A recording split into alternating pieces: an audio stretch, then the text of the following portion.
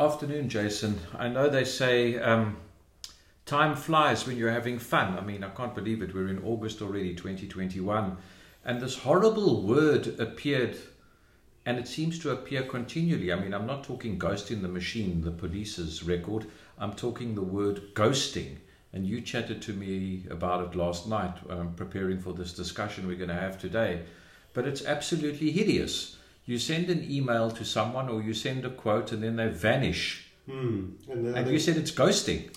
Well, I mean, it's prevalent everywhere and it happens in every industry. But I think within the music industry in particular, it's a little more precious because so much of the work that is generated out of the space is gig work. So it's a gig here, it's a gig there. What do you mean by gig work when you say... Meaning that you literally go from one show to the next. So you are reliant on a good flow of information between you and whoever's supplying information to you so that you can deliver on the ask that is being asked of you and or your artist.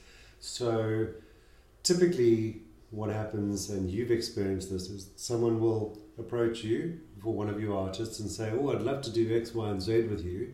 And you go, great, send me a scope of work, send me a costing so that we understand what it is that we are committing to. And then suddenly, nothing. It goes very quiet, very quickly. And then after a little while, they'll come back. And when they come back, they go, so what's happening, Martin? Don't understand. You're going, I'm still waiting on the scope of work from you, and I'm also waiting for a costing. And is it not also a hideous trend nowadays that people will send quotes and ideas and everything else through WhatsApp?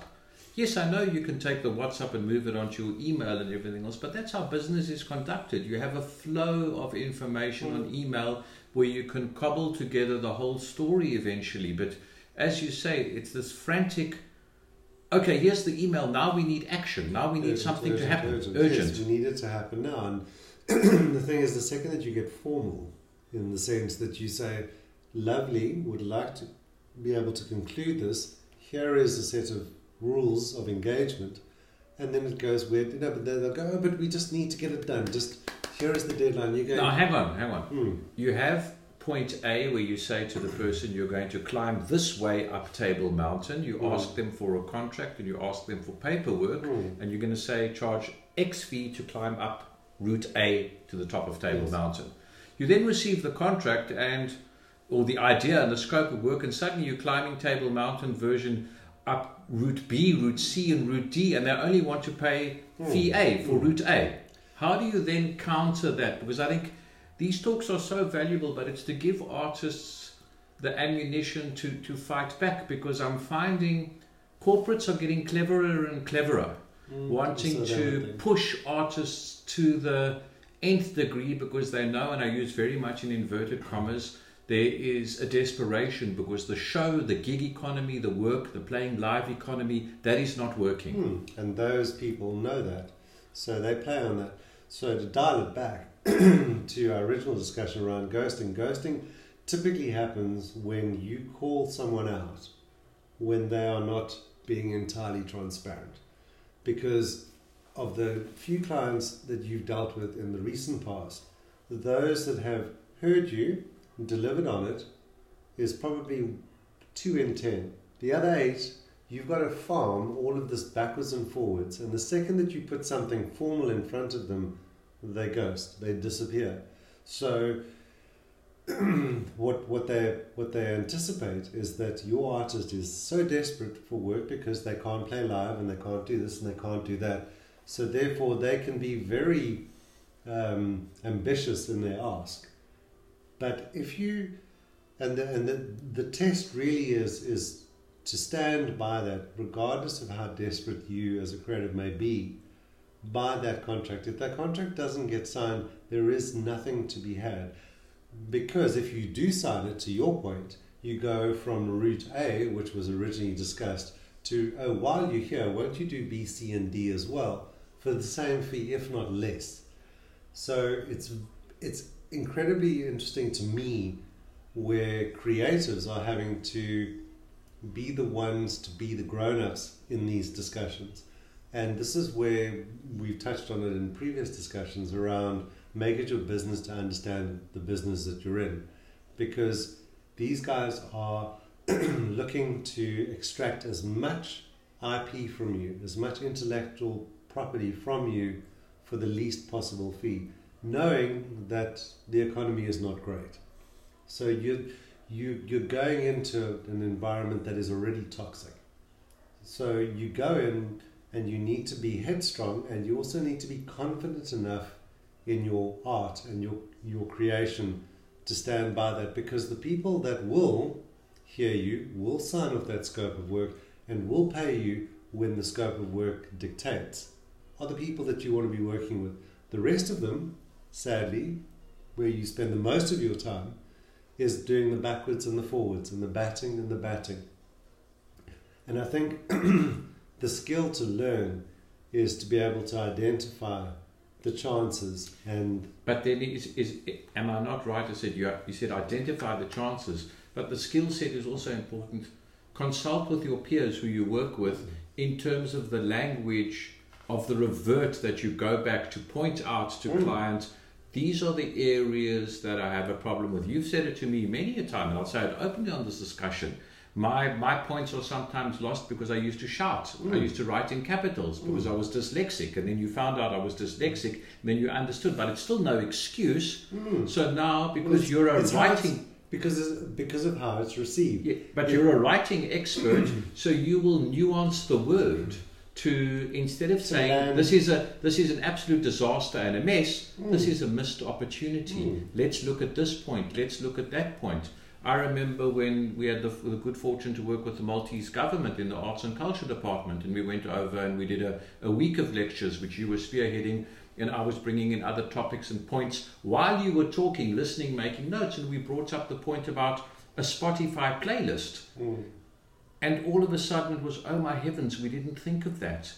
It wasn't, you didn't shout the points at them, but next day it had been remedied. And it's now ongoing with certain projects that they're doing. Am I right? It's the way you nuance that word back to the person. But I think there's an assumption that creatives are creatives. So therefore they don't worry about the numbers, they don't worry about the contracts. But what's come up time and time again, and it's been sadly in the entertainment industry for the longest of time, is that artists get played, and they are taken advantage of because of the weird gig economy that they live in.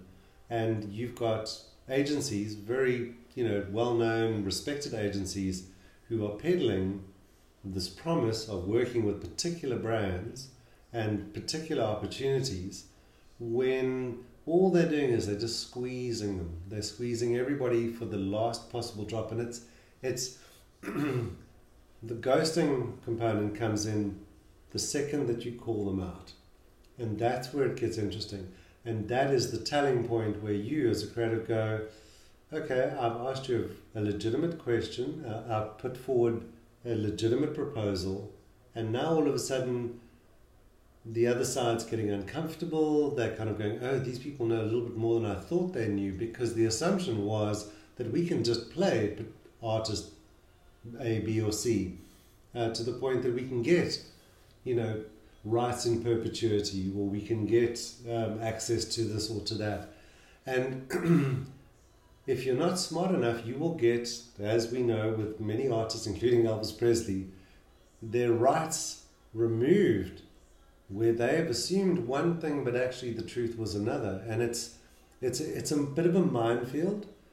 But going back to the original point, ghosting is a telling sign of an agreement that is not entirely honest. Is it a new skill set that business has developed to try and push the artists to doing things that they don't quite understand? Because after this call, you and I are consulting. We're consulting over a document that we received today, and there's been huge ghosting around it. And there's certain terms that we are going to change in our revert back to them. Yet we've been waiting 10 days for the initial ask. Well, there's is that typical ghosting? and it's sadly it's typical in business, where you can call it lying by omission. So basically, what that means is I'm not telling you a lie, I'm just not telling you what my intention actually is. So I circumvent that. So ghosting and lying by omission are kind of the same thing.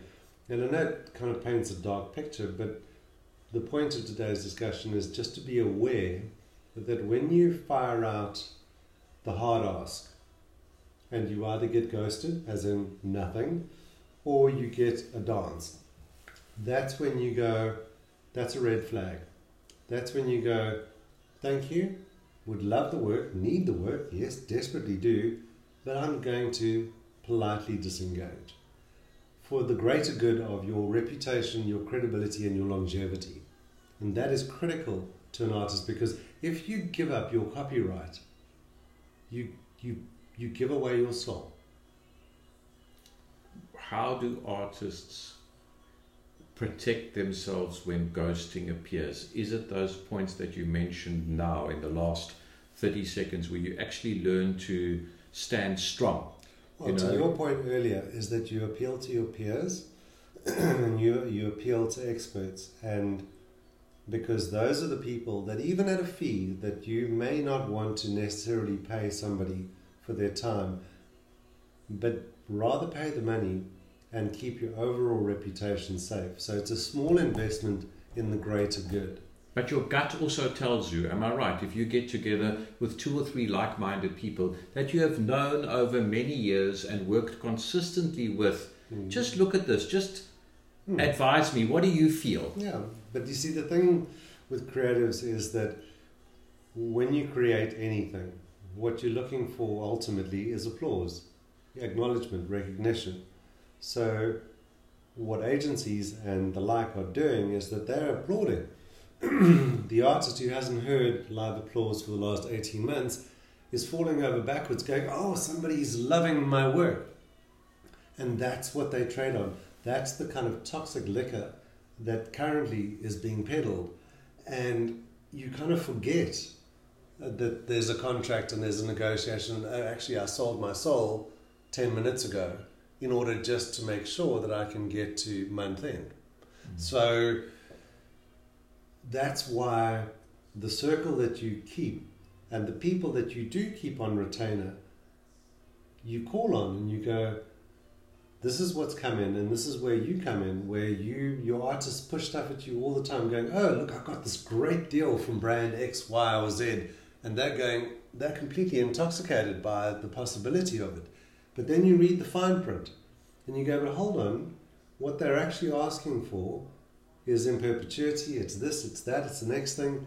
And the artist, because they just clearly are overwhelmed and very grateful for the applause, go, well, where do I sign? I'm going, we were walking route A. You've now given us a B, C, and D for the same money as A. Whoa. We'll do A, B, C, and D, but if the fee is commiserate with the ask. Yes. So the initial ask is A. If there is a contract, that's the contract that gets sent. Then what lands up happening is that if you're not clear, and I think this is kind of the big takeout, is that you need to, and this is why producing a document of understanding of, you're asking me to do X. So this is how I interpret it. Do we agree? If that's concluded and done and dusted, then you're in a good place. A, because then you have an opportunity to push back when they go, oh, but we still need you to do B, C, and D. And you go, I'm sorry, I don't see that in the original agreement. But what it does do is that it ultimately keeps you, as the creative, safe. And that kind of knee-jerk response to looking at your inbox and nothing's coming through, and suddenly an offer comes and you jump at it. And because you're so elated, you miss so much of what's coming past you. That's why the role of a manager is so critical, because you're independent of the emotion. So you can look at it clinically going, yes, fundamentally this is a good offer, but realize, and that's for the artist to agree, that you're selling your soul in the process. But there was a wonderful one that we had to work with 2 weeks ago. There's some big conference happening, and they wanted certain artists and wonderful talks, and we'd worked something out beautifully.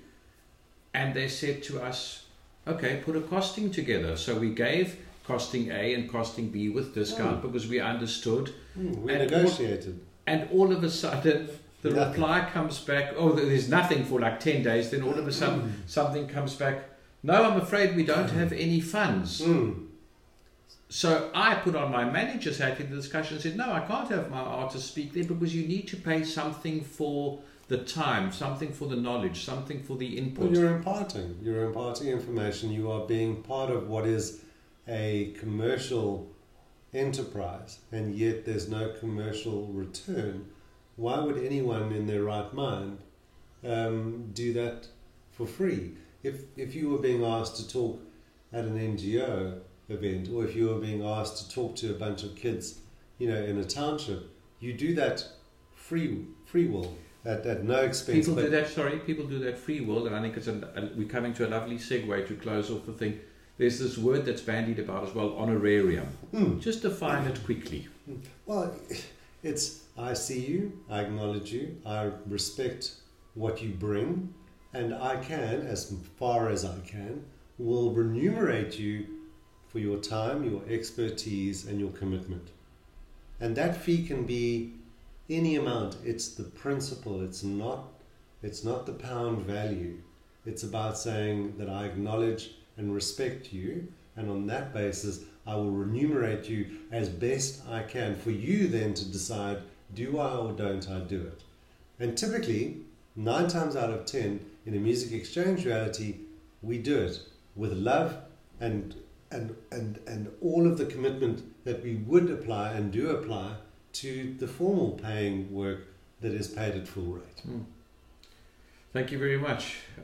Incredibly enlightening, and a lot to think of, and I think a lot not to be scared of if you apply your mind correctly. Is that a nice way to end off? I think so, and I think the overriding point is you're a creative first, and stay true to that. But make sure that you are surrounded by people who can, in a very what is the word? Sober way, be able to make sure that you are kept safe, that your work is kept safe, and that your reputation is kept safe. Because trust me, once that particular gig that you were presented with and the ghosting that followed, the damage that can do to your career cannot be recovered. And trust me, those people are not going to be around to apologize. Thank you, Jason. See you all next week. Goodbye.